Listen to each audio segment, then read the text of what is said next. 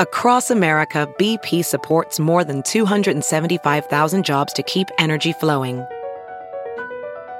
Jobs like updating turbines at one of our Indiana wind farms and producing more oil and gas with fewer operational emissions in the Gulf of Mexico. It's and, not or. See what doing both means for energy nationwide at bp.com/investing in America. Hey, this is Rob Hubel. And this is Paul Scheer. And you're listening to Well Futile with George Chen.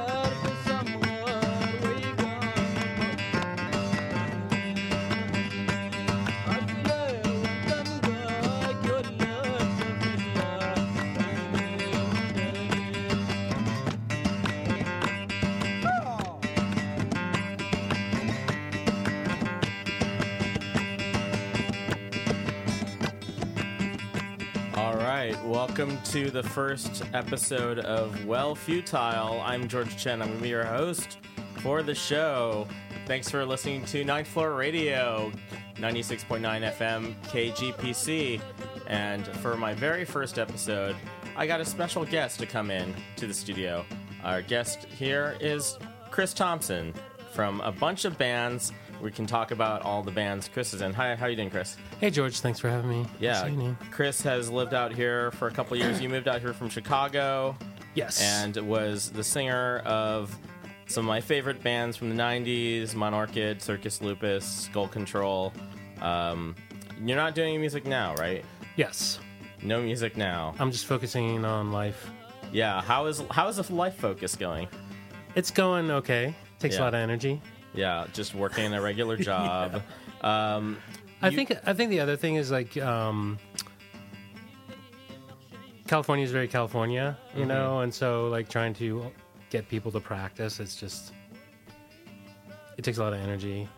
I don't know what you mean about California being California. That is a familiar lament for anyone who's been in a band.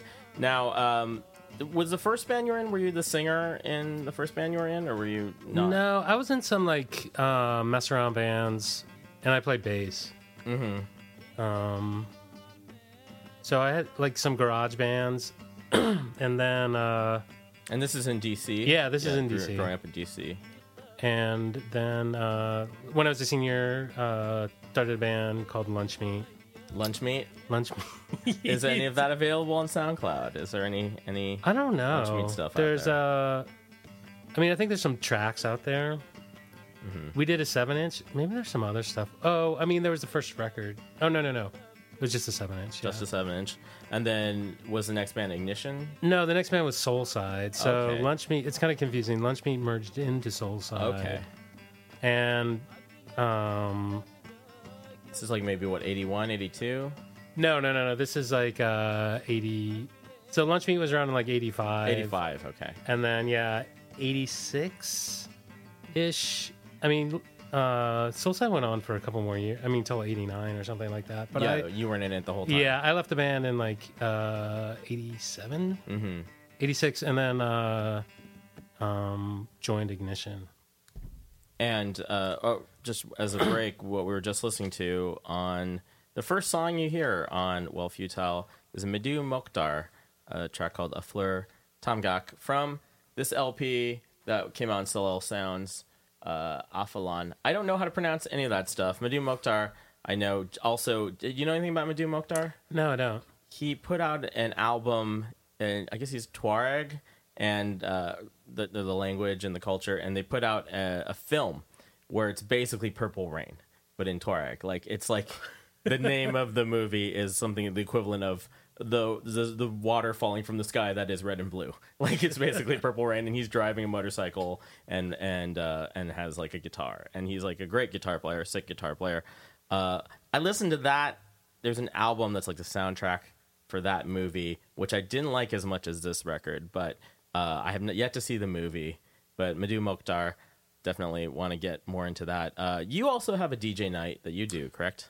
Yes, I have a consistent. I do every second Tuesday at a bar in Oakland called Bar 355, which is conveniently located at 355 19th Street.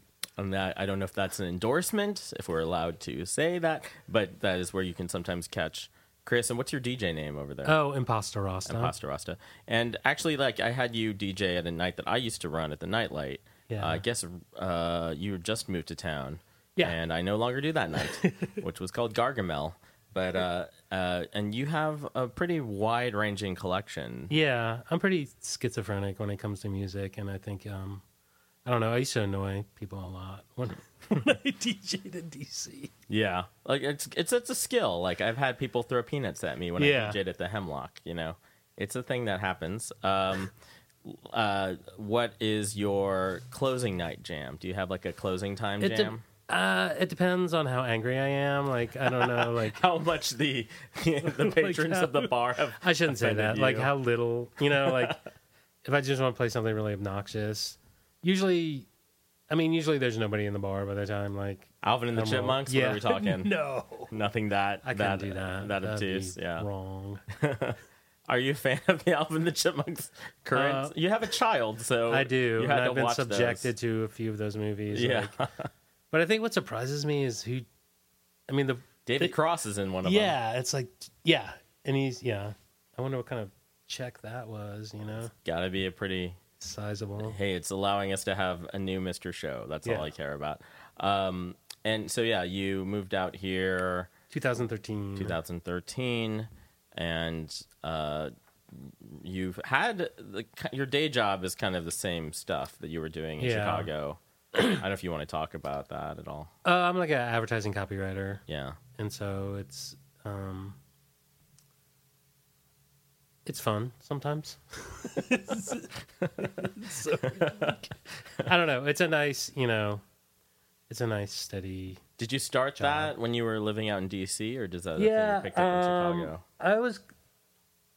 I didn't really know what I wanted to do. I tried to do take my life professionally in a couple of different directions that didn't really pan out. And let's go through those.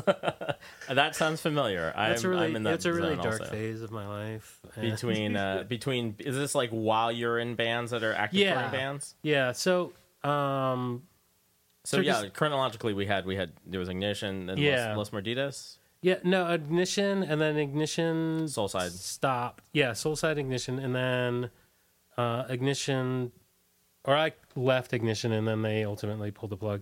And then after that, Circus Lupus, when I was in Wisconsin, and kind of hooked up with those folks. Okay, so I remember this vaguely. So you went to college in Madison? Yeah, I went to college in Madison. Okay, I just watched the Chris Farley documentary. I don't know if you know much about him. No. He was a guy from Madison. Yeah. And he went to Marquette. Yeah. What's weird is if you talk to... so I worked in the advertising world in Chicago, and there's kind of a blending with like Second City. There's a lot of... that makes there's sense. kind of like... There's a lot of people in advertising who aspire to be comedy writers, and we were encouraged to take classes there or whatever. So there's a weird kind of like... cohabitation. I worked at an agency, and they had a writer's pool of Second City people just to churn out scripts. But you would talk to people, and they would talk about Chris Farley before Saturday Night Live. And I remember even meeting somebody who was like new, because he had a brother too, I think. Kevin Farley. He's a comedian as well. Yeah, and he's got a couple brothers. One of the brothers wrote the biography. Yeah, but he Oh, he was a camp counselor. Somebody had him as his camp counselor. Oh, yeah, that's right. That was like one of the... Okay, so this documentary, I interviewed the director, Brent Hodge, for my other podcast, which is a documentary podcast called Subdoc, and that's dropping soon. So by the time this is out, you can see the I Am Chris Farley documentary and also listen to my other podcast, which is an interview with that director. So I learned a lot about Chris Farley in that time. There was like a camp counselor who he worked at a camp, and then there was like a counselor above him who saw just his characteristic potential and was like, you got to get on stage. So there's a couple people that are responsible for the ascent of Chris Farley. One of them is this camp counselor whose name escapes me, and another was an improv theater in Madison called the Arc. Oh, okay. If you know about the Arc. That name sounds familiar. Yeah, I mean, I guess you were probably so you were there like 86, 87? No, I was in Madison like 89. Oh, okay. 89. Like I was there for 2 years. Mm-hmm. Do you transfer or? Yeah, I transferred. In 4 years I'd gotten 2 years worth of college done, so Yeah. Hey, we've all been there. But I like in between that time, like Ignition went to Europe, and I would take take time off and like, or just to go on tour and stuff like that. Who was the singer in Ignition then? That was Alec Mackay. Alec Mackay. So, what did you have a feeling like I'm gonna write lyrics? I'm gonna be a singer at any point when you're playing bass in that band? I think I always aspired to like, yeah. I think I always like. I think a lot of times it's with like punk bands. It's like there's. Okay, I'll be the guitar player. Who's going to do this? And who's going to, and it's like you just kind of get assigned a role. So I don't know. And so you grew up around that first wave. You guys were a little bit younger than that first wave of Discord. Yeah. Seems, well, literally, Alec is Ian's younger brother. Yeah, Alex Ian's younger brother. So, like, did that feel interesting? Because I think of you guys, like, there's definitely different waves of Discord punk and DC punk. And I guess even those bands were after Bad Brains. Yeah. Right. So Bad Brains is kind of like the first wave. Yeah, I would say so. I mean, it's kind of hard. It's hard to make those delineations because there's a lot of stuff going on. There's a lot of crossover. Like if you look at any of your Discogs, or I guess that's the equivalent of IMDb for our worlds. Yeah. Discogs. Like there's so much bleed over and literal incestuousness. Like a lot of brothers. Like bleeding into other bands. But I mean, I don't think it's right to say like the punk scene started in DC with the Bad Brains. They're certainly right, there, yeah. but there was like, I don't know, like there's another band called Black Market Baby who were around for a long time. They were kind of older guys early on, and there was there was like kind of a weird new wave scene. Right. I don't know. There's a lot of weird stuff going on, and I think people latched onto Discord and still talking about it today. Well, I mean, it is like it was like super regional for one thing. Yeah, right? They only really ever signed bands in DC. Were there other labels at the time starting out that were starting that were predate that?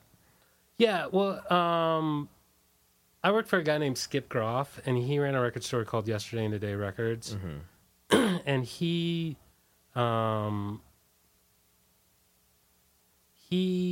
was like an AM radio DJ. I don't know. He's just like in the biz, and I think he made a killing on like selling collectible records. Like, you were in high school or something at this time? Yeah, I was in high school, but I think he started the shop in like the late 70s or whatever. He was a guy. He would go to England and buy a brick of Damn singles, and then he'd just sell them for 20 years, and every year he'd be like, "This year it's $3. This year it's $10." Like that. But he... Early adopter. Yeah, early adopter. But he had a record label called Limp. Mm-hmm. And there's a really great comp called, I think it's like 30 Seconds Over DC. And there's like, that's kind of like predates. That predates. So it's like late 70s. Yeah, like but the first wave of British punk got influenced into... Which is like, it's true. Like in those early days, there's a lot of cities that had basically like a new wavy bands. Yeah. And that was like... generally enough to be like not to be different enough. Yeah. So then you grew up in you went to high school, grew up in the DC area. Yeah, I grew up in the DC area. I grew up next door to Bobby Sullivan, and that was kind of my introduction to like punk and what was going on in DC. I remember like being like 13 and Bobby's older brother is Mark Sullivan, and Mark was in a band called Kingface. I think that's probably his most. He was in a bunch of bands, but so when I was 13, he was like the first punk kid I ever saw, and he had a band called the Slinkies, which was okay. I've heard of it. Yeah, which was like predates the Teen Idols, but it was like it was Ian and Jordy and maybe Jeff was playing drums, and then it was Mark singing, and then Mark went off to college, and then it became the Teen Idols. And it was an all ages scene, right? That so you were able to get to stuff. Yeah, I think. Yeah, I don't really know. For some reason, there was a weird loophole with the laws, and so like bars would like, if you got a cross on your hand or you identified yourself as being underage, they'd let you and weren't trying to get like sneak beers, like they didn't really care. They'd let you watch, but just stay away from the bar. Yeah. Right. So, where were you going to school before you went to Madison? Oh, I went out to Boulder, UC Boulder. Oh, really? For a semester, and How was that? I really hated it. Yeah, like, real hippie. Real hippie. No, it was. What was weird? I mean, it was like I don't know. At that time, it was kind of swinging towards the right, and it was like I don't know. It'd become a very conservative school, and I just felt like everybody I met was there to go skiing and do cocaine and like. Not that there's anything wrong with either. I was very immature. Yeah, I was very immature at the time, and I was just like, oh, I don't know, like just kind of freaked out. Did you ever go to Naropa? You know about Naropa? The Naropa Institute. Yeah, I never went there. Yeah. No. So then you transferred. You did a semester there. Yeah. You transferred. Then I went back to DC, and I went to American University, where I just like took classes part time, and then it was kind of like. I got to the point where I was like, I just got to get this college thing done. So I went to Madison. And you were like in a band that was already touring at that time. Yeah. And then University of Madison? University of Wisconsin-Madison. Wisconsin-Madison. Yeah. Fucking lucky. Did you... So then you started Circus Lupus. You met all those guys in Madison. Yeah. And when did you guys all move as a group to DC after that? Yeah, it was... Well, it's kind of a weird story. Hey, we got time. So, I was in a band called Unrest, and wait, I did not know that. Yeah, you were in Unrest. Yeah, I was like in what? Like in the very early version. Yeah, of very it? early version. So pre Malcolm X. Yeah. You, Mark Robinson, and Phil. Okay, but he always had like a cast of characters, and so. You play bass? Yeah, I play bass. So okay. I was in Soulside, and those guys had gone off to college, and I decided I was at American University, so I was just kicking around DC, and through a friend of a friend, maybe through Brendan Canty, got put in touch with Mark Robinson, and then just I don't know, played with him for like 6 months or something like that. Are you on any of the recordings? Yeah. I'm on a couple of 7-inches and. There's a 12-inch I'm on, too. That is bizarre. I never knew that. That is like a bizarre overlap. But I guess, again, incestuous scene. Yeah. Not surprising. That's also just how things would work back then. Yeah. So... But then, Mark Robinson went to... I don't know why, but he went to University of Wisconsin. Oh, I didn't know that either. I don't know much about him. I actually emailed him randomly about doing a graphic design job couple years ago, which we ended up not doing, but I'm a big fan of his. He's a super sweet guy. Yeah. His art, the design stuff for Teen Beat, I think is pretty iconic. Like the kind of weird parallel other big label for that region, the whole Virginia, DC region. They did some really, And I love Malcolm X part. Yeah. I love a lot of those records. I love even the 4AD stuff. That hits with me. Let's take a quick break here at Ninth Floor Radio, and I'm going to play a track from a local band called Everybody Row, and we're going to come back here with my guest, Chris Thomson.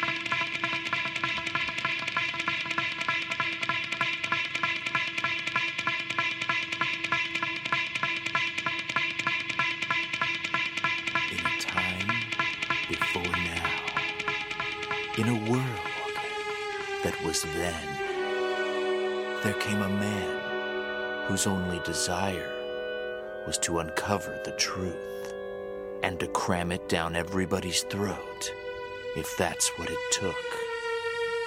That man was Friedrich Nietzsche. Nietzsche! Oh, Frederick. This summer, Arnold Schwarzenegger is Friedrich Nietzsche in Beyond Good and Evil. God is dead, and I'm going to find out who killed him.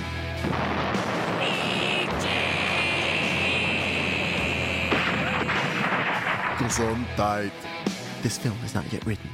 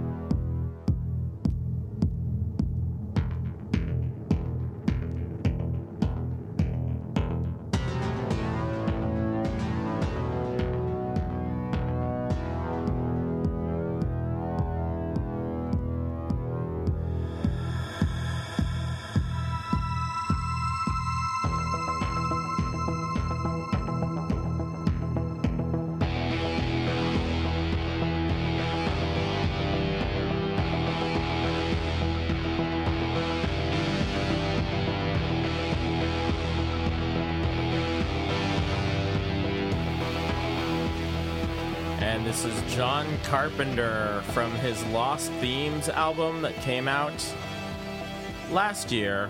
Or is it this year? It came out recently. And Sacred Bones Records. John Carpenter, filmmaker, legendary filmmaker. Before that, you heard something from White Noise, a sketch group from San Francisco from like 15 years ago. My buddy, a comedian named Les Milton, and Beth Lissick were part of this sketch radio group. So they had a track about Arnold Schwarzenegger playing Nietzsche. Do you ever read any Nietzsche, Chris Thomson? No, I don't. Me neither. I'm very poorly read for someone as pretentious as I am. You're listening to Well Futile with George Chen, my guest today. Chris Thomson, musician, raconteur, DJ. Chris, before that we heard a track by Z's from their album XE, came out on Northern Spy last year. And before that, a track called Escape Plan from a local San Francisco project, Peninsula East Bay project called Everybody Row. And I had to turn it down because there was a naughty word in it. So hopefully we avoided the naughty words in that case. Chris, we were talking about, what's your favorite John Carpenter movie? Halloween. That is a good one. Like, the music is so good on these. I feel like that's like I feel like there's so many people that were imitating the John Carpenter synth style lately. That's been like a thing that's been coming in really hard. For sure. Giorgio Moroder or whatever. Moroder, yeah. The Cat People soundtrack. That's pretty I'm not great. familiar with that, but I That's imagine a Giorgio Moroder. Awesome. Yeah, it's a Giorgio Moroder also. But do you think it was something to do with Daft Punk being so popular like 2 years ago? I think it's possible. Yeah, they were definitely doing some Moroder vocoder. I feel like things. really obscure stuff becomes popular again. Like stuff I would never think, like... I feel like the 90s are really popular right now. Yeah. And like this is something that is maybe close to both of our hearts. The 90s. I feel like this is the thing about being middle-aged punks. I think there's a lot of nostalgia floating around, and everyone else that is our generation has like sort of landed in positions of power where they actually control things in the media, which is why there may be like Universal Order of Armageddon reunions and the Right Coalition documentary, a lot of these things, which on one level I'm happy to see. Something like I actually have not seen the Carp documentary. Have you seen that? No, I haven't seen that. But I remember having a lot of fondness for that band, and because there's sort of a tragic element to one person passing away in that band that I feel good about there being some documentation for sure. that. I remember I just recently did an interview with Sam McFeeters for my other podcast, and we were talking about this premise. He was saying he doesn't really cotton to all these, not just punk reunions, but punk documentaries. He just says that he thinks that this argument that they haven't been well documented is wrong. Yeah. It's like they've been very well documented, actually. He's like, people have approached him about doing a Born Against movie, and he's like, knock yourself out. Yeah. I feel like it's been handled. So, I do think that's weird. I mean, I like thinking back on playing shows in the 80s, and there'd always be some creepy kid there with a VHS camera, and it just, I don't know, at the time it just seemed so like weird. I don't know. Well, did it feel... Yeah, it was like... I remember when the first cell phones came along, too. It was sort of like... It was a little bit of like, what are you, the 1% with your cell phone and your camcorder? And now it's like... It's just not that way anymore. Yeah. But exactly. So do you feel like you had enough documentation of things that you were in? Is there stuff like you're like embarrassed about the documentation? Yeah, I mean, I don't know. I think especially coming from DC, and I think like I don't know, it's a complicated story, and I think it'd be really hard to like portray it accurately, and I think you're trying to capture some people's attention and imagination. So there's definitely a narrative that I don't think was there, or a thread. I don't think it's all like as well thought out as. So you, like, for example, like, well, we can go to specifically like Banned in DC, right, which was the photo book that I know Sharon Cheslow, and she was part of the group that put that together. Do you feel like it's a scene that lionized itself a lot? Do you think that's what it was? Yeah, it's weird. Yeah. For sure. Yeah, when I look at, like, there is a similar thing. There was a book that came out maybe 5 years ago about the Bay Area punk scene called Gimme Something Better. And I almost felt like that was a thing that also just happens in the Bay Area, which is we need to prove that we have some relevance to someone outside of the Bay Area. And it's a common enough issue. Yeah, and it's a little bit of a little brother anxiety. And because there is like books like what Legs McNeil's book, which I've never actually read, but there's Please Kill Me, and there's this so much photographic documentation from the DC scene, and some of that maybe did have to do with like class and the people having access to different materials and technology.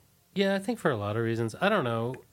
It was weird. I remember when Band of DC came out, and I thought it was like a yearbook. I was like, oh, this is a yearbook. Yeah. And it was just, there was, like, don't get me wrong, I think there's some really amazing photographs in there. I think there was a lot of people, like, yeah, like you said, documenting things. I think the problem was, like, the wider audience or the wider, population didn't really care or, like, connect with it. And I think I don't know nowadays, if that's true, though, because I feel like that was an export. That was an Yeah. export of a regional thing that a lot of people, we're talking pre-internet, like, because that book came out, what, like 85, 86? probably, like, yeah, more probably after. like 87, 88, 87. maybe. Yeah, that's a pre-internet time where to find out about those things, you had either Maximum Rock and Roll, and then along Yeah. comes something that's like a coffee table book Yeah. version of what you would find in Maximum. But I remember, like, getting in the back of MRR and, like, ordering the Search and Destroy, like, AK Press used to sell unsold sets, and I would buy that, and I thought that was, like, way cooler. Oh yeah, Like, yeah. I mean, like, the photography was just amazing. They had the big centerfolds, and they're just, it's just a huge format. Yeah, Like, yeah. If you're not familiar, that was a magazine done by Vale, who went on to publish a bunch of different books, and Vale's a real interesting character too, because he had a whole life before punk, and it was very tied into, like, the beat scene and the North Beach, oh, no way. like, City Lights scene. He actually worked at City Lights. I did an interview with him a while ago where we talked about how basically he got bankrolled to do Search and Destroy, and also, like, his rent was like, oh man, I don't even know. He said it was something like $300. Yeah, like not even $300, just something ridiculous. Whatever the 1979 rents would have been in North Beach. This is pretty bonkers. But Yeah. I just thought, like, I mean, looking at it, 10 years, I guess, after it happened, it just seemed a lot cooler than DC, a lot more dangerous. Mm-hmm. And the bands just seemed a lot, weirder out here. Yeah, I Like mean, the Mutants, and I don't know, there's just, like, a range of bands. well, I mean, the hardcore thing seemed to kind of make everything more monochromatic. Yeah, and for that's sure. what happened by the mid '80s. Yeah. And I feel like, yeah, you guys, at least when it comes to Circus Lupus, this is more of an art rock thing. The Yeah. influences are more specifically like an art rock thing, and it's not hardcore. Yeah, I would say that. Yeah. I think just because there was a lot. I mean, I think the precedent had already been set. I think there were other bands, like, kind of, like, playing weird, aggressive, math rock or, like, complicated Yeah. music. Yeah. And so, like, that was, going back to that, so we're thinking the story where you were still at Madison. Yeah. And then you guys all met each other. And Yeah. Seth a little bit because he used to live in San Francisco. Yeah. And So the way it worked was it goes back to Mark Robinson. Okay, yeah. Mark Robinson, I don't know why, went to school in Madison. And my girlfriend at the time, I introduced them because she was going to be out there and that they should be friends. And so Mark had a friend named Reg. Mm-hmm. And so through him, I met Reg Schrader. And then we would, like, hang out together on weekends and, like, I don't know, just kind of, like, go to shows. And you were living in Madison? Yeah, too, I was living right? Okay. I was living in Madison, and he was like, "Oh, I'm going to start playing with these people." So he introduced me to Chris Hamley and Erica, and I forget how they had already been practicing for a little while, and it was kind of insane. Yeah, because Erica Casewell was just like instant, like she never played drums before, and she just kind of instantly. That's crazy. Powerhouse. Yeah, she's very good. Yeah. For someone who is completely self-taught. Yeah. Just weird. Yeah.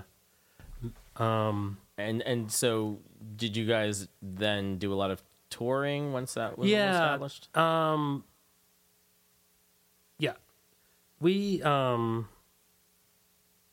they had already started, and then, like, I think Reg was like, "Hey, I have this friend Chris, we should involve him somehow." And then there wasn't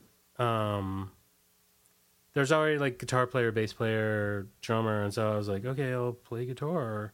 And, like, there's just no vocals. Yeah. No well, vocals. we were just going to start out like that, and I think Chris Hamley wanted to be the singer and guitar player, and we started out like that, and it was, like, apparent that I just had no business guitar.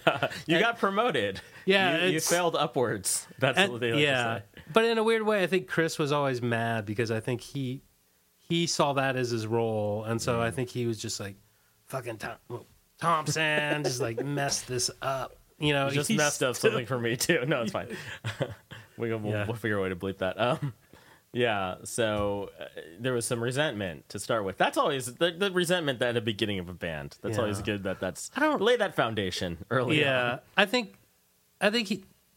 think Chris was just upset because the band went in this totally different direction that I don't think he had anticipated. But we did because I came from DC and I had friends who were like calling up and booking shows. Like I was just like, oh, I can do this too. And it was, again, pre-internet, pre-cell phone, and you would, there'd just be, a notepad of numbers, right? And you would just trade numbers, and it was like, oh, and every, couple of months, there'd be, some weird, random, hot spot, Boise, Idaho, or, somewhere in North Dakota, so you could, I don't know, it's just kind of, weird. Yeah, before... I'll just do the initials BYOFL, which I don't know if you ever used that. It wasn't useful by the time. The Maximum Rock and Roll. Yeah. Book your own life. Yeah. There was that thing. Yeah, but I don't know. So this is probably 88. So it's still college radio is still a pretty important thing when you're doing touring. And yeah, just knowing the guy or the girl who is the promoter in the region is a pretty important way to go, and you're not just going to Facebook them. Yeah. So you just have to be in the know. And so you're saying, because were you setting up shows in Madison also? I wasn't setting up shows, but we were playing. I mean, we played regularly. Where were other Madison bands at that time? Was Zero Bot around when you were there? I do not remember them. Yeah. It was kind of a weird time. There's a band called the Tar Babies who were kind of famous Madison band. They were around forever, and I think by that time they had mutated into this weird party band. And so I don't know. It's they were kind of weird. We were kind of this weird noisy band, and we were getting asked to if an Amphetamine Reptile band was coming through town, we would get asked to play with them. And or Touch and Go band. Yeah, what was it? What else was near there? Milwaukee's pretty close to there. Yeah, Milwaukee's not that far from Chicago. Yeah, Chicago's it's a little further. Yeah, 3 hours. Milwaukee's the closest other big town. There's Green Bay. We play Green Bay. You were not a sports guy ever? Were you a sports guy? Because Green Bay, that's the big Packers. There's a big rivalry. Packers culture. Oh, there's a rivalry with your school? No, with Chicago. When I moved to Chicago, it was there's a very cheeseheads versus whatever. But then there are weird traders. There are people in Wisconsin who like the Bears, and then there are people in Chicago who like the Goes back to Chris Farley and the Bears. It's fascinating. So then when did you guys graduate and then decide to move together? Yeah, I was the only one in school, and basically what happened was we had come to a parting of the ways with Reg, and we kind of knew personality wise he wasn't connecting with us. He's just I don't know. It wasn't a good fit. As they say in human resources. He was the bass player? Yeah, he was a bass player. And he wanted to take the band and move to Chicago. He was tight with the Jesus Lizard guys, and he had some other connections. And so he saw us all moving there. We had already played a couple of times in DC and had kind of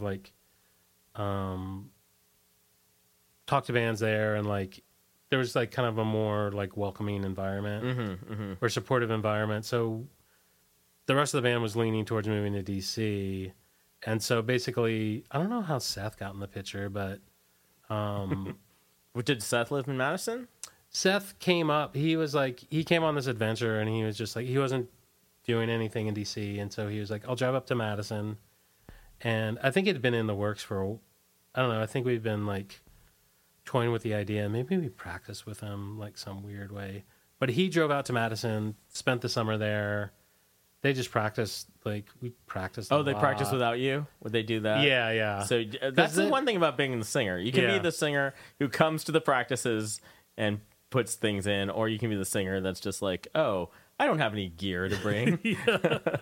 Did you at one point, so at one point you were trying to play guitar and sing. Yeah. And then it just turned into you being the singer. Yeah. What were you did you have a lot of like ideas lyrically or like stylistically about what you wanted to do for vocals?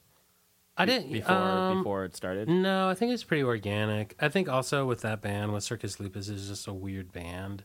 It's very there's a lot going on, so it was like kind of like unconsciously. I think I was like, oh, I gotta like use my voice to accent parts. I don't know, like it wasn't like I don't think the ability to be a straight singer with that band would have made a lot of sense. Right. So it's a little spiely. It's a little talky. Yeah, exactly. So I imagine that was really like popular at the time fall, too. Yeah, maybe. I don't know. Like I enjoy the fall a lot, and I get that comment a lot. I don't know. I don't really see it, but I mean, just I'm trying to think of like a precedent because, like, yeah, like I think, well, a lot of punk bands, it's not like singing, like hitting notes. Yeah, it's more talky. Yeah, but I think snotty. your style is specifically very talky. Yeah. So, but I think because that would be the case with Circus Lupus. It would, those guys would practice for like hours, and it's just super noodly. Mm-hmm. And so it was like, I don't know. So I would hear rhythms within it, and so I think, that's the way I was like. I was reacting to the music with what I was trying to do, whether it be talking or whatever. Yeah. And then, so did you guys, so you toured to DC and had played shows in DC, and then this guy leaves, you hook up with Seth, and then it's time to go to DC. Yeah. We had gone there, and we actually we recorded a bunch. We like did this crazy, like, drove to DC for like a week. We recorded and drove back. We played a couple of shows. And because I knew Ian Mackay, I'd already like been kind of lobbying to like get on Discord, and he originally with the band, he liked it, but he was like, he was supportive, but he was like, I think you guys should be on like Touch and Go. Mm-hmm. So there was like, so he said he was going to try to connect us with Touch and Go, and nothing. I never. Is Corey running that at the time? Yeah, Corey was running that, but I never heard anything, about it. Like, I think maybe he talked to Corey. Corey was just like, no way. No, not happening. No, thank you. And you already obviously knew Ian from growing up there. Yeah. And was that like the only game in town as far as like a label? No, there was some other, there's another label called Fountain of Youth that I think modeled itself after Discord. They put out some interesting stuff. There's a lot of like interesting stuff going on. There's other like just weird, I shouldn't say weird, but there's other random labels going on that were kind of putting out, noisy, punk rock stuff. But being in that network, that was a very established network. Yeah. And it was a very established, like you could probably get, did you guys end up touring Europe and things like that? Yeah. Yeah, because that's like, I think, that seemed, especially back then, I think it would be a pretty pivotal thing to be on a recognized label as far as like getting a European booker. Yeah, they had so much, Discord had so much goodwill, and rightly so, that I think if you were a band on the label, I think at least for a while, people would just, oh, your Discord band will book you, Yeah. Or we're interested in you. And they had a relationship with this company in Amsterdam who, I think they they pressed a lot of records over there. Oh, right, yeah. Okay. There's international partnerships to be like basically like get your records printed cheaper in Europe, and then you don't have to deal with shipping them because shipping is still a crazy expense back then. Yeah. And they're trying to like make the records like $6. Yeah. For a very long time. That was still like, you don't pay any more than this for a Discord record. But what happened, was Discord sold like the first like dozen records? I don't know. They sold a lot of records, and then the IRS came after them. Oh, and they got screwed, and they were kind of broke, and they were getting to the point where they knew a record was going to sell a couple of thousand, or maybe more than that. And in order to get that quantity pressed, you had to pay so much up front, and they just didn't have those like the capital. Yeah. The more successful they got, the more expensive it got to run the label. And so this guy, John Loder. Oh, yeah, Southern. Yeah, Southern kind of came to the rescue, and he was like, I'll help you guys. And so that's where the relationship of like pressing records in Europe, and then they would get shipped to Chicago, and then... Right. I know a little bit about that Southern world. I mean, Loder is like responsible for Crass, basically. Yeah, he Crass recorded early Crass. It was kind of a... I don't really know what his...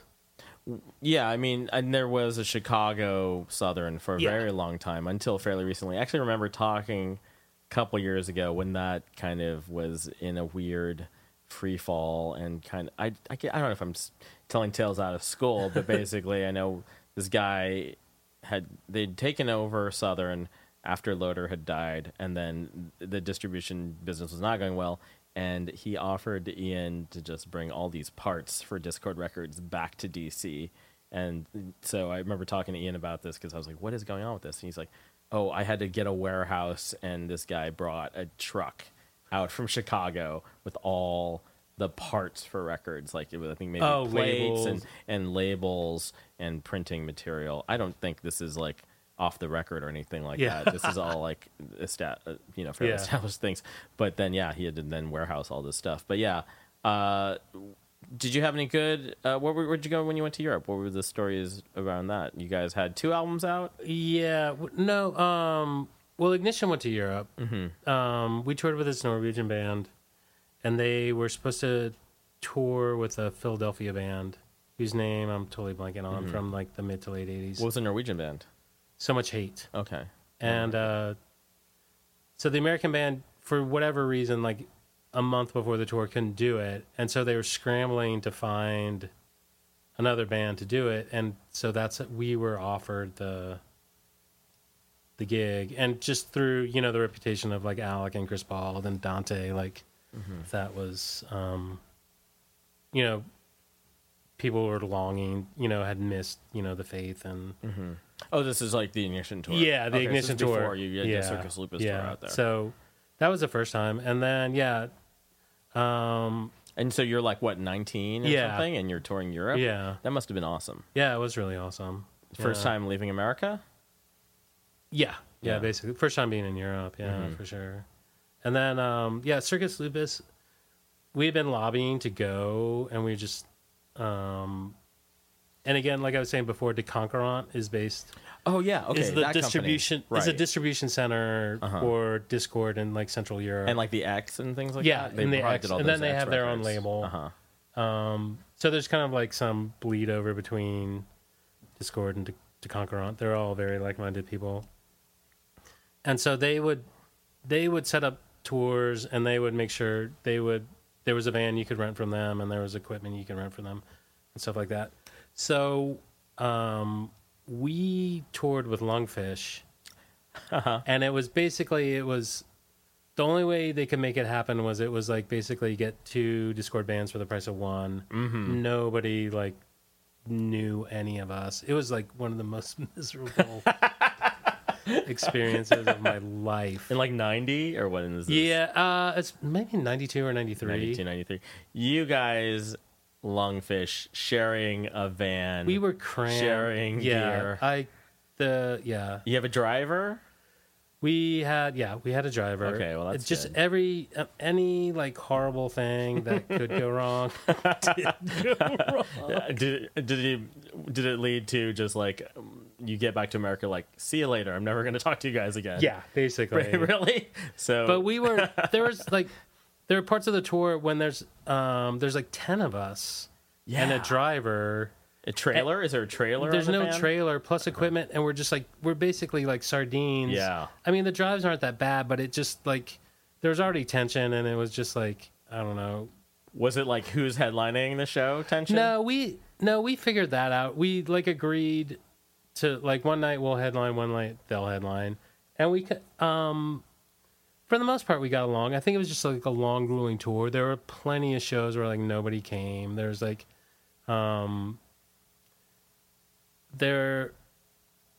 the way it worked was Lungfish went 2 weeks ahead of us, and they toured around Germany, and that's where you make the money. So they basically made enough money to pay for their trip in those 2 weeks. Then we toured with them for a month, and then it was our turn to tour for 2 weeks by ourselves to make some money back. Yeah. So no one's making money on the double Americans band tour. But we landed in England, and Lungfish are supposed to meet us, and they're driving through. They're coming from Amsterdam. The driving channel? through. There was no channel. There's no tunnel then. Yeah. Yeah, they're going to take a ferry. Oh yeah, but from Caen or whatever. Yeah. So from France, and they're like, they have this German driver who probably still does stuff now. He wasn't the most like together. Basically, that was the other thing was like somebody was supposed to do it, like somebody who had a lot of experience, like taking bands like us on the road, was supposed to manage us, like handle all the arrangements, and he canceled, and so we got this guy, and he was basically his first or second tour. Time, yeah. And so we're in like southern England waiting to meet Lungfish. They're hours and hours late because their van had Amsterdam tags. In France, they threw drug dogs in. Oh no. Nothing happened, but they were just like was Lungfish. Yeah. Like, of course, like the giant beard. But they got cavity searched. No. Yeah. So that's how the tour starts. Lungfish meets us after being cavity searched at the French border. Oh, man. We're driving this car, this VW bus. Oh, like it's a Mercedes bus. And it's a right side driver. Yeah. Yeah, so it's like a UK car. No, well, actually, it was a European, so it was it was on the left side. But it starts, the exhaust starts coming into the cab. Like, there was too much oil, whatever. It's burning too much oil. It's coming into the cab.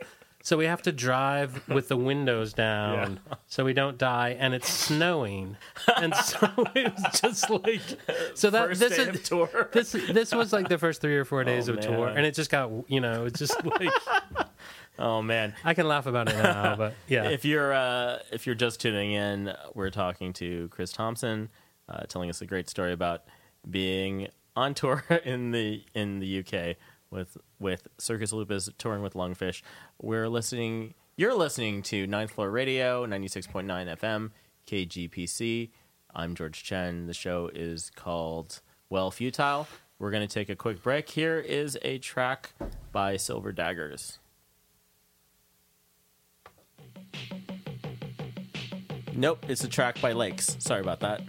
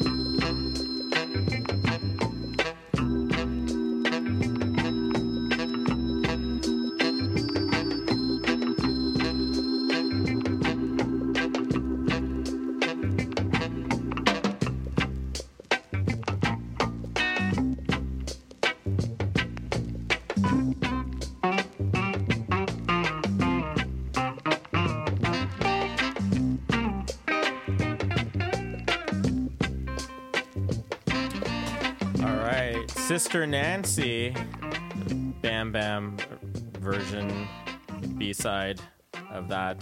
Stolic Rhythm. You have a lot of reggae records, I right? do. When did you get into reggae? In the late 90s. Yeah. I took some. That was the weird thing about like being on tour in Europe is like, it was like all punk all the time. Yeah. And it just got a little tiring. Mm-hmm. Like you play these shows and they'd be great. There'd be like 5 or 6 bands, and basically everybody kind of sounds the same. So it's just this like onslaught of the same music for. And then you get in the van and you got to go drive for a couple hours, and they're like, "Oh, let's listen to some Finnish hardcore," or you know, like right. The drivers just does it because they love punk music. yeah, so and it's I don't know, it's just like I would just like to listen to something else. Yeah, I hear that. And- Did you listen to comedy at all? I mean, I listened to the classics, but I never. And there was weird stuff. I mean, I'm I thinking had more some- like on a road trip. I think that bands like listening to comedy. Bands like at that time probably was Yeah. all cassettes. Did Yeah. you get into crank call stuff? Because I think yeah, a lot of oh, bands for got sure. into crank call stuff. Yeah, for sure.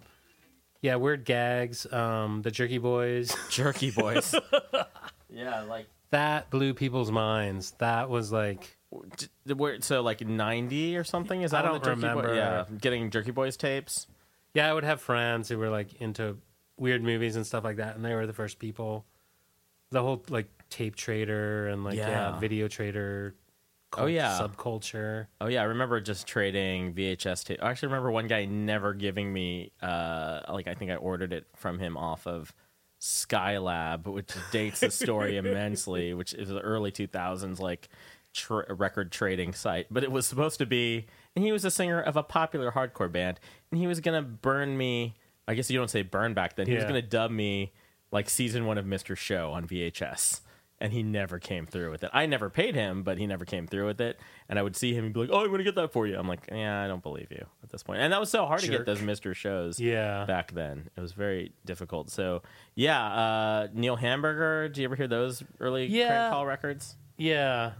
There's at Longmont Potion Castle. These are all things. I should just bring these in here. I should just Yeah. do a crank call special. There was like other weird stuff, and again, going back to Mark Robinson, he put out who is it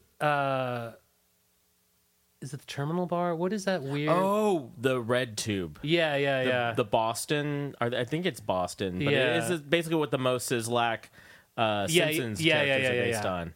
Like IP Freely, all those, basically those, and just Can the of guy sardines. getting. We can't play those on the show because it's just actually riling up this old man who's like, "Why, when I get my hands on you, When I get my-" yeah, it's one of those."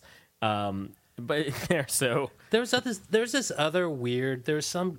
I don't know who it Tube was. Bar. That's what this Yeah, was. yeah, If you Tube look up Bar. Tube Bar, there's this.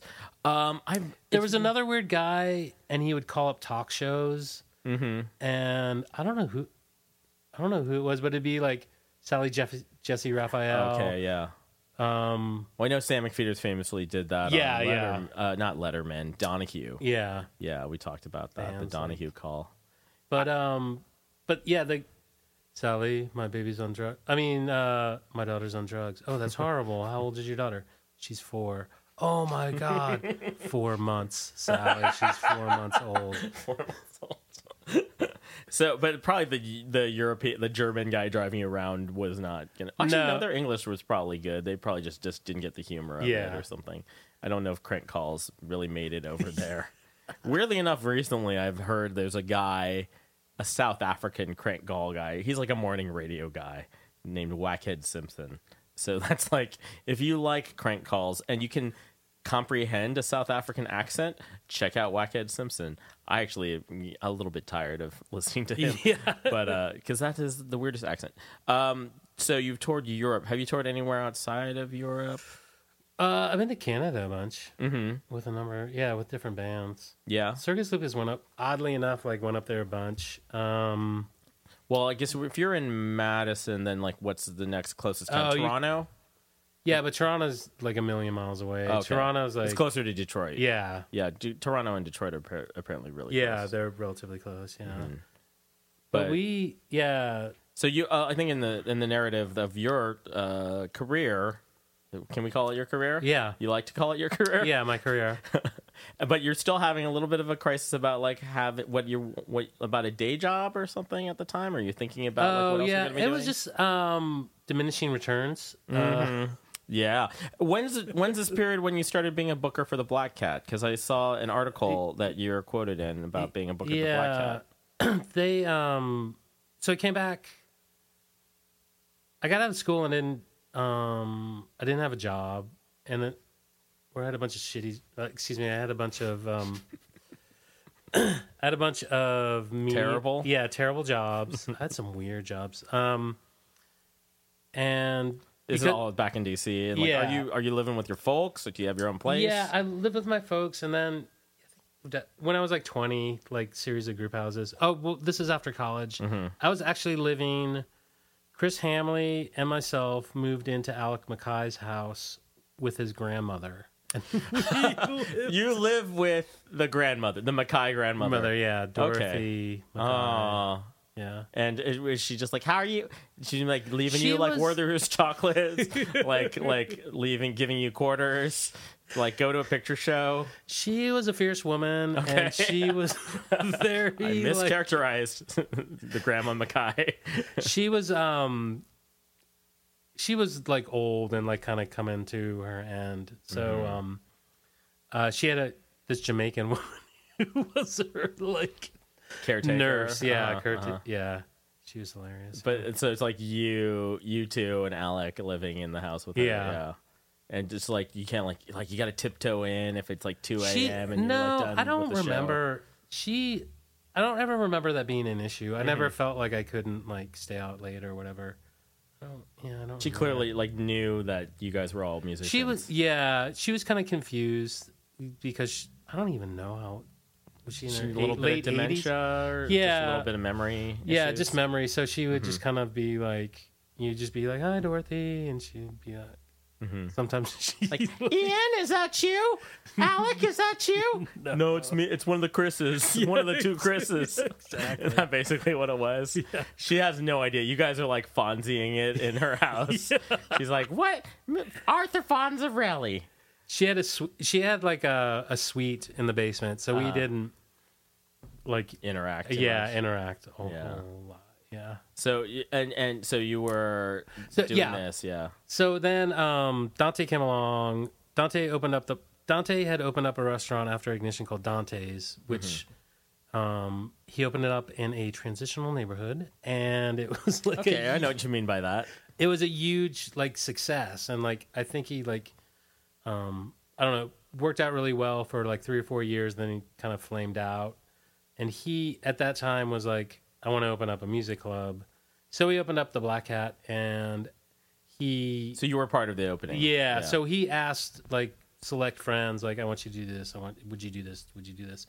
And somehow I got I wanted to do the advertising, but he was would you book bands? And I was, Cynthia Connolly had booked DC Space, and she I don't know, I enjoyed her approach to music, and she kind of opened up the space to everybody. It wasn't this exclusive, Discord zone. There's a lot, there's a wide breadth of music going on. So that's what I kind of aspire to. So I handled the smaller bands, and then Dante handled the headliners and big shows. So like the Wednesday night shows or something.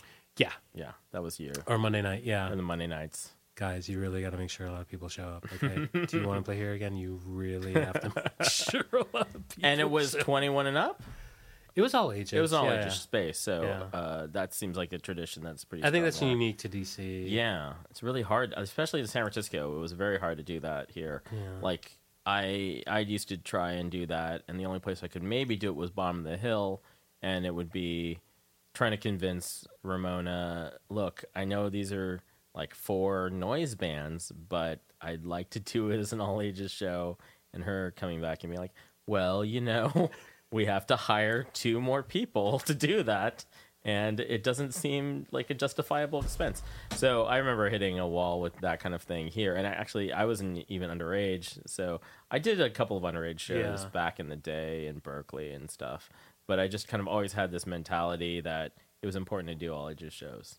And I think that's how it's healthier for the scene. I think. It's healthy for music scene to have like different generations kind of intermingling, I think. Yeah, for sure. And just to have there be and a lot of it's very bar driven around here, and I think almost I'm sure Chicago, it's like such a drinking town. Yeah, definitely. And DC is obviously like still like a drinking town. Well, I mean, I think other people would argue, but that's the only way you make money, if you're running a club. True. And unless you're getting nonprofit status or you're just somehow, or you're like letting people drink in the parking lot, which is the only other way to really do it.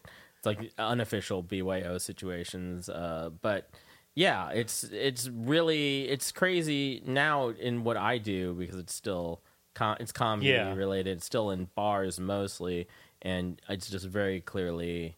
And maybe my idealism about this has changed a lot. But it's just like, oh, we are like the lost leader to bring people in to drink, and that is where the money really is. Yeah. And to I think that I was very influenced by actually how the Discord stuff was, like specifically all ages. Like it was like obviously like Fugazi would come to town and be like, we have to do it in all ages space. We can't do it at 21 Club. And so I mean that was a big sticking point for me for a long time. But I've now thrown that out the window in what I do now, because also having a dry comedy show is very rough. Yeah, it's a hard thing to pull off. I can see that. So, Circus Lupus breaks up eventually. You have 2 albums, a couple singles. Yeah, we put out a couple singles. We put out our first album right before we went to Europe, the disastrous Europe tour. We recorded Solid Brass. That was like kind of, I don't know. It was a lot of songs we hadn't really taken on the road. And so basically we created all these songs, and that's when we toured Europe, we just basically played that record over and over. Do you still have the lighter? Chris Hamley did. Chris has the lighter. Yeah, he was a smoker at the time. So like someone still has it. That's Did anyone give you crap like why is there a lighter on this? It's on Discord. Are you guys endorsing smoking? No, nobody. Not that I remember. But what's funny, we had a friend named Leah, and Leah had the lighter, and everybody's like, "Oh, that's a cool lighter." And so she gave it to Chris Hamley, and then I remember going to the engraving place, and we're like, "Where would you engrave this on?" Yeah, and then to get a nice photo of this lighter. So like that stuff hadn't really been worked out live as much as it was a studio album. Yeah. But it was weird being on Discord at that time, because Ian really like drives the car. Like he's very much involved in everything. That's what I hear. Yeah, I hear he is very hands-on. Yeah. And at that time Fugazi was just blowing up like beyond belief, and there might have been, I think in between that time Fugazi was just torn, like they might have been gone for like 8 months or a year. And so when Ian's out of town, in some ways anything other guys are running it, like, but everything basically comes to a halt. I mean, like they're still shipping records, but if there's like a release in the works, it just kind of like lags until Fugazi takes priority. Yeah, well, of course Fugazi takes priority. Also because they keeping the label afloat. Oh, yeah. So I'm sure for I'm sure there's a lot of. That's how it's supposed. It's not that it's supposed to work like that, but that's by default. That's how it ends up being for a lot of these smaller labels. You have to have like a flagship band. Yeah. And that's, at least back then, that's how it worked. I don't know how it works now, honestly. Yeah, it's a little confusing now. I don't know or you're just like, you're a subsidiary of something, and that's the only way you make things work. So you went to Europe another time without Lungfish. No, that was the only time. Okay. Yeah, we basically came back and so traumatized that I don't think we ever recovered. Yeah. I remember playing a show in DC. We really weren't getting along on that tour, and with each other. And the weird thing at that time about, if you tour the States and you hate, I mean, that's what happens, is you hate the bass player, you hate the drummer. Four piece, someone's got to. Probably turns into someone feels like the odd man out. Yeah, but you're able to, because you speak English, you're able to, like, you're in Michigan and you can latch on to somebody, so you have this human contact. And then when you're traveling in Europe, at least at that time, you're traveling through Germany. I mean, people speak English, but you don't really communicate with them. Yeah. So if you don't like anybody in your band, you're so, like, exponentially isolated because you can't like form this, like, day relationship with, and also it's just like a day. I'm in Bremen. I can hang out with the one cool person that came to the show early. I mean, I've never been in Bremen. I'm just throwing that out as an example. But yeah, like, that is hard to form any lasting relationships there. I mean, I toured when I had Facebook, so it was actually kind of easier to hang out with someone. I'm gonna come back to Amsterdam in a month, and then we're Facebook friends, and we can communicate. Yeah, it's a lot more easy. Do that. But yeah. But the best thing about Europe was I saw a UFO. Okay, let's get Higgs. Wait, you got okay. Let's parse that down. You and Dan Higgs. Where are you? You're in Germany? We are driving through Sweden, going to Oslo, and it's like, you're not driving. There's a driver. No, I'm in the passenger seat. Daniel's driving, and it's like 5 or 6 o'clock in the morning. I think we might have gotten off a ferry. I don't know. We're like, oh yeah. If you're going to Sweden from Germany, yeah, you get off a ferry probably. Yeah, or Sweden to Oslo.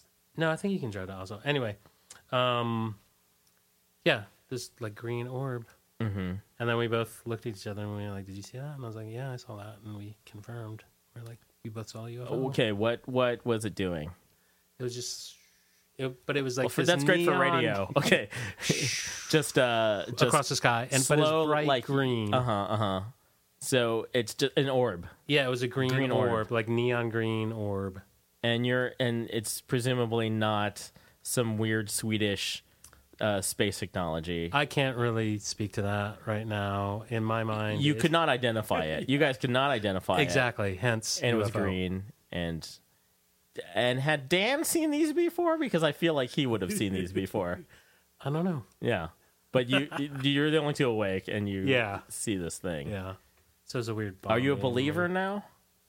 I'm ready to believe. You're ready to believe everything. Yeah. Yeah. I'm not super up on all the UFO things, but that does fit into. I heard someone else tell a story about seeing an orb that basically was in place, then just shoots off very quickly. And there's a lot of people that have seen those things. Yeah. I have not. I don't actually ever spend time looking up in the sky, but this is like, are you guys like the only people on the road basically at 5 a.m.? Yeah. Wow. It's pretty like, you don't even know where you are really, probably. Yeah. It was like snow everywhere. It was like basically in the middle of nowhere. There's no development. And and it was like that weird like 4 or 5 a.m. sunshine where it's really not, it's light, but it's not really light. So it's kind of like, it's definitely not a shooting star. Like it goes up. No. It goes up in like two. Yeah. Off in the. But the color, specifically the color, was green. It just, because it was this gray sky and it just popped out. It was like, whoa, neon green. Wow.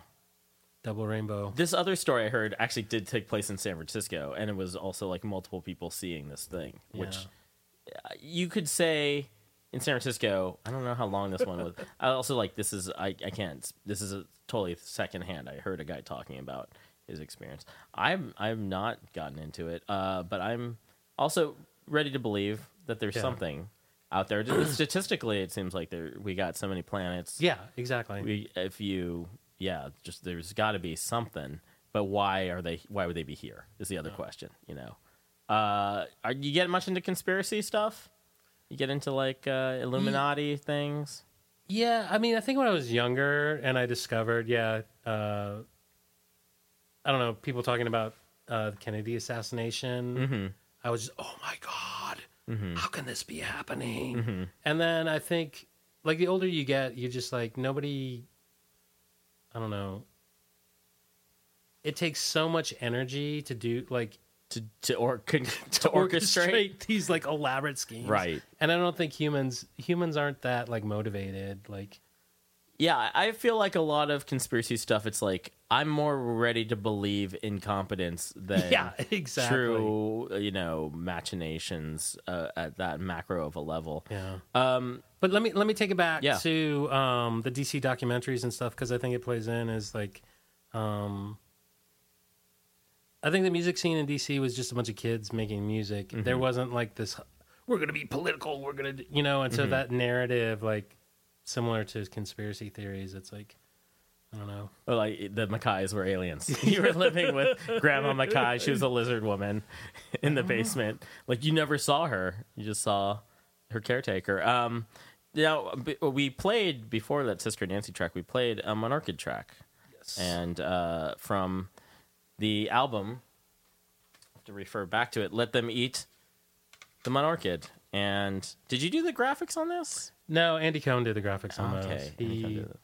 And is there a band between Circus Lupus and Monarchid? Yeah, there was Los Mordidos was. Oh, that was after. Okay, that was the. And there was a Monarchid started out as a party band, and we were called Orchids. What were we called, the Orchids? And then there's another band called Orchid. Right. Oh, there's Orchid singular, but that was around 1990. Yeah. That's the guy who owed me the Mr. Show tape, to be honest.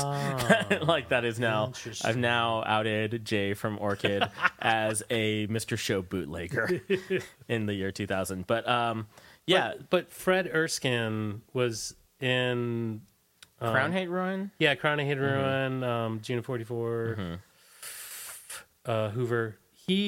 He was in the band, and then it evolved into Monarchid. So it was more of a party band. Now, that was your idea of party music? Yeah. And by that, it was like, we're having a party, and it was like, okay, let's play some riffs, and like, I don't know. And let's be the Cramps plus birthday party plus, I don't know, something. And so you weren't taking it very seriously at first. Yeah. And I never took it seriously, and I think that was like kind of the magic of that band there was no overthinking at all. Really? Yeah. It's just like fun. Yeah, it was fun. And Coronado, he's like a party person, right? Yeah, that's he has a little rep for being a party guy. And this record did not come out on Discord, right? Yeah. Oh, this one did. Here's my conspiracy theory. Yeah. So, Monarchid had done a bunch of we'd done a bunch of singles. I don't think people liked us just fine, but I don't think anybody was like rushing to like put out a record. Mm-hmm. And I don't think we really cared. And so we were like a year and a half in, and I think we started lobbying Ian to be like, "Hey, what do you think? Like, maybe it's time to, like, collaborate." Mm-hmm. And he basically just shut it down. He was like, I remember having a big sit down. A sit down with Ian Mackay, and he's like, he's like, "Look, man," he had like 7 touring bands at the time, right. And he was just like, "We can't. There's just the resources are not there." Yeah, like nothing's gonna happen. But then he was like, "But I think you should talk to Simple Machines." Mm-hmm. And so at that time. And actually, Simple Machines is a great label. Yeah, I remember that being great. Yeah, they're a great label. But he pushed us towards them, and they were kind of at this. They were trying to reinvent themselves, maybe, and so we were totally unlike anything they did. And I think everybody thought, oh, maybe this will be a good thing. Maybe this will help the label get attention because they're doing something totally different. Right. But unbeknownst to us, by the time we were had started the process of putting out music with Simple Machines, they had already planned to kind of mothball the operation. So it's just kind of are you guys the last release on the label? Yeah, I think so. Last release on the label. The label that told everyone how to run a label. Yeah. That was actually pretty important back then. That was also a pre-internet thing.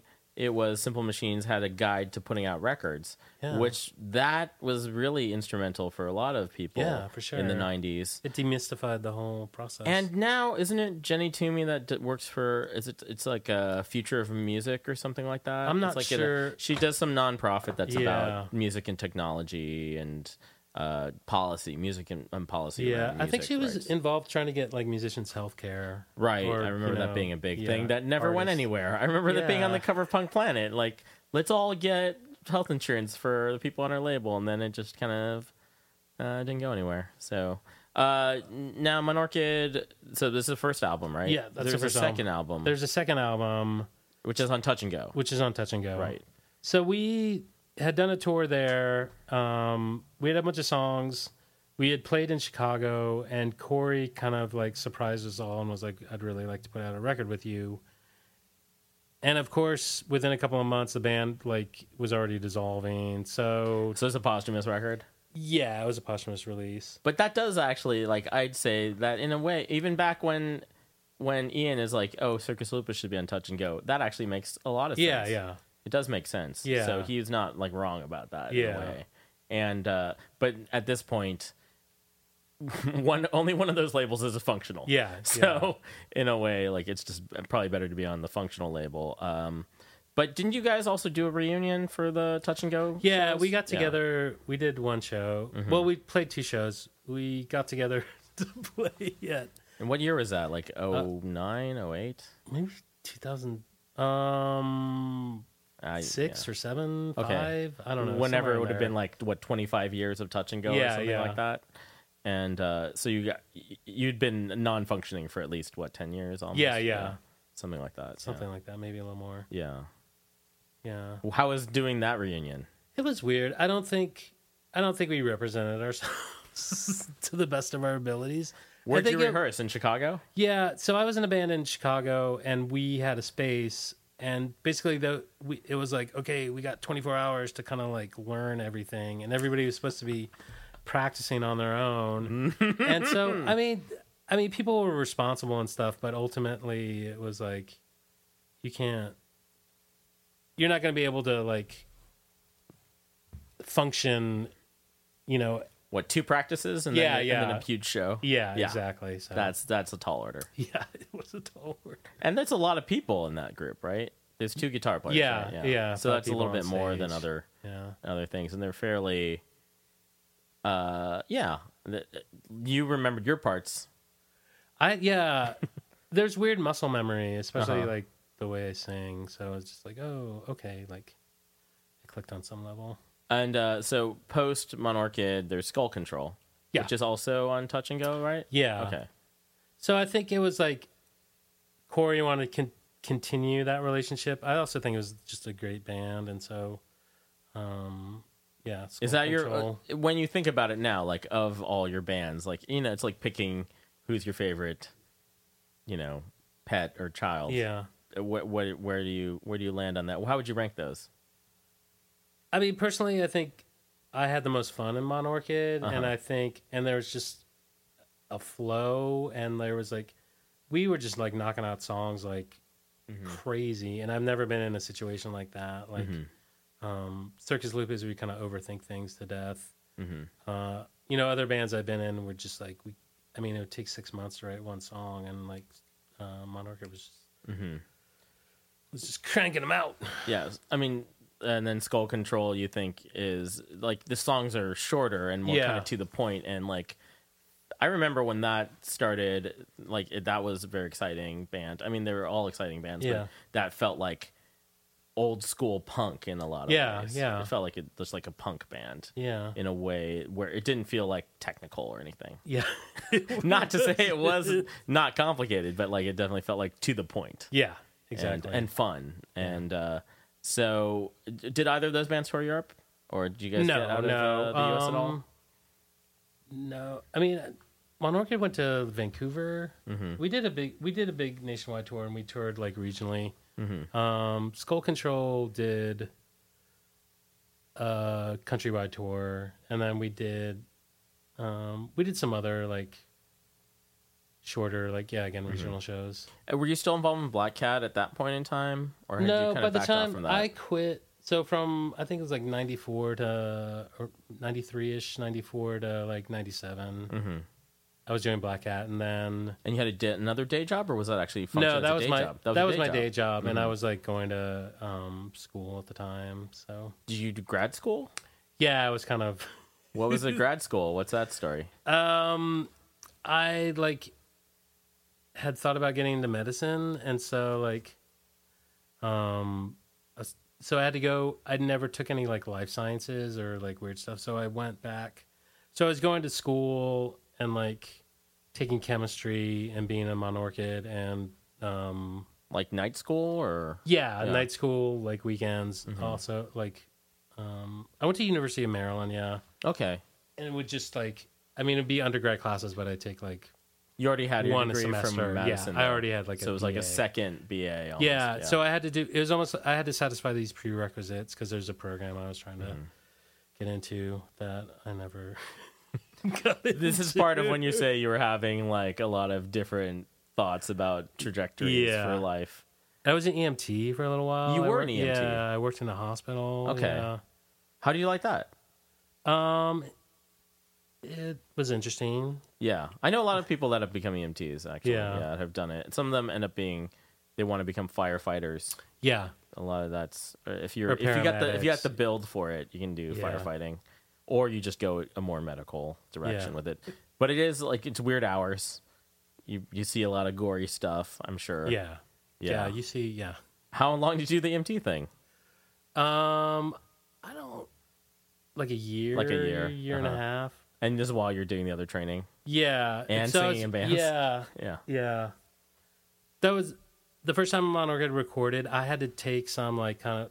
There was an EMT test I had to take, and there was like a Saturday morning thing, and so they went to. We recorded in Richmond, and they went down to Richmond, and I couldn't leave till like 1 o'clock in the afternoon. They left at like 10. I left at like 1 o'clock in the Well, afternoon. they're just going to do the tracking, and you're just Yeah, gonna, yeah. you're Yeah, going to I'm pop just gonna in and pop do the in. vocals. Yeah. But there was a tanker spill on the highway on 95, and it took me like it's 95 miles, and it took me like 6 hours to like. Oh my god. They shut down the highway. It was just like a mess. So I got there and like basically like I had like an hour to sing, and then turn around and take a test in a couple hours. No, I had taken the test, you and then already I did like the test. hopped in the car to like Yeah. drive down there. Yeah. Burning the candle. Yeah, for sure. Both ends. Then when does Chicago come in the picture? So to get into advertising, I went to this advertising program in Richmond, Virginia. Okay, and you decided this because the EMT thing. Yeah, was yeah, a bust. that was I was like, what do I really want to do? Or I want a creative job. Mm-hmm. So I headed to Richmond, graduated from the program, went to New York, but I couldn't find work. To do advertising? You thought you were going to be like Don Drapering? it Yeah, up in New York? basically, yeah. Okay. So I was trying to get work in an advertising agency, and it was the .com bust had just it was like 02? it was 2001. 2001, yeah. And then 9/11 happened, and then You were living in New York when that all happened? Yeah, And you weren't in a band at that point? I wasn't in Nothing a at that band, time. So yeah. you were just, that's yeah. gnarly. And you're like, well, like, maybe it's good I'm not an EMT? Is that what comes to mind at that point? Or, Yeah, that was mine. Yeah, Or There's maybe no you way had to the training. describe it, That's yeah. good. You had the training if something happens. Do you still have that? Like if you can do some CPR on anyone? If it came to, no. I don't remember. You there's lost all that. Yeah. There's a weird 2 pumps, Some 3 blockage. breaths. I don't know. Forget. Did you what have to do the clear thing? Like, clear. You ever do that? I don't know if we were. I don't know if we were allowed to do that. Oh, you weren't because you were still training. Yeah, or even EMTs are only allowed to do so many things. I think paramedics can do paddles. Maybe I'm wrong about that. Nurses. Well, someone will email me at the email account I'm about to open for Futile at gmail.com. Now let's take a quick break. We're nearing the end of our thing. I want to be able to play a Skull Control track in a little bit. I didn't back announce before the Monarchid track. We played Got 3 by Baus, local Oakland band, post-punk band, and it was the wrong speed, but self-released album. And before that was Lakes from Melbourne, Australia, cover of the Art Bears, Investment Capital Overseas. And that was on a compilation that I put out on my label called Zum, and I will probably play a lot of those tracks because, hey, I got a lot of those records. I got to do something with them. But right now we're going to hear something from a band from Denmark, Croatian Amor.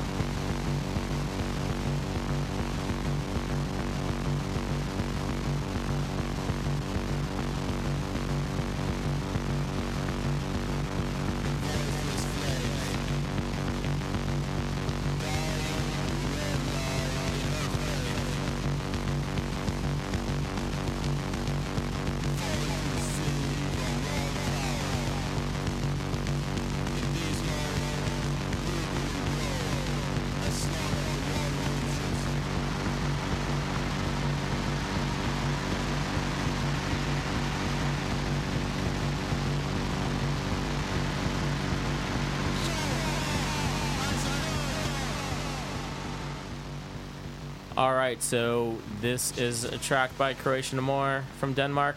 And Chris Thomson, thank you for being my guest on my very first show. Hey, thanks a lot, George. And we're going to leave you out on a track from Skull Control from Deviate Beyond All Means of Capture. And this is Camouflage. Thank you for listening to Ninth Floor Radio, 96.9 FM, KGPC. I'm George Chen. This show is called Well Futile. Thanks for listening.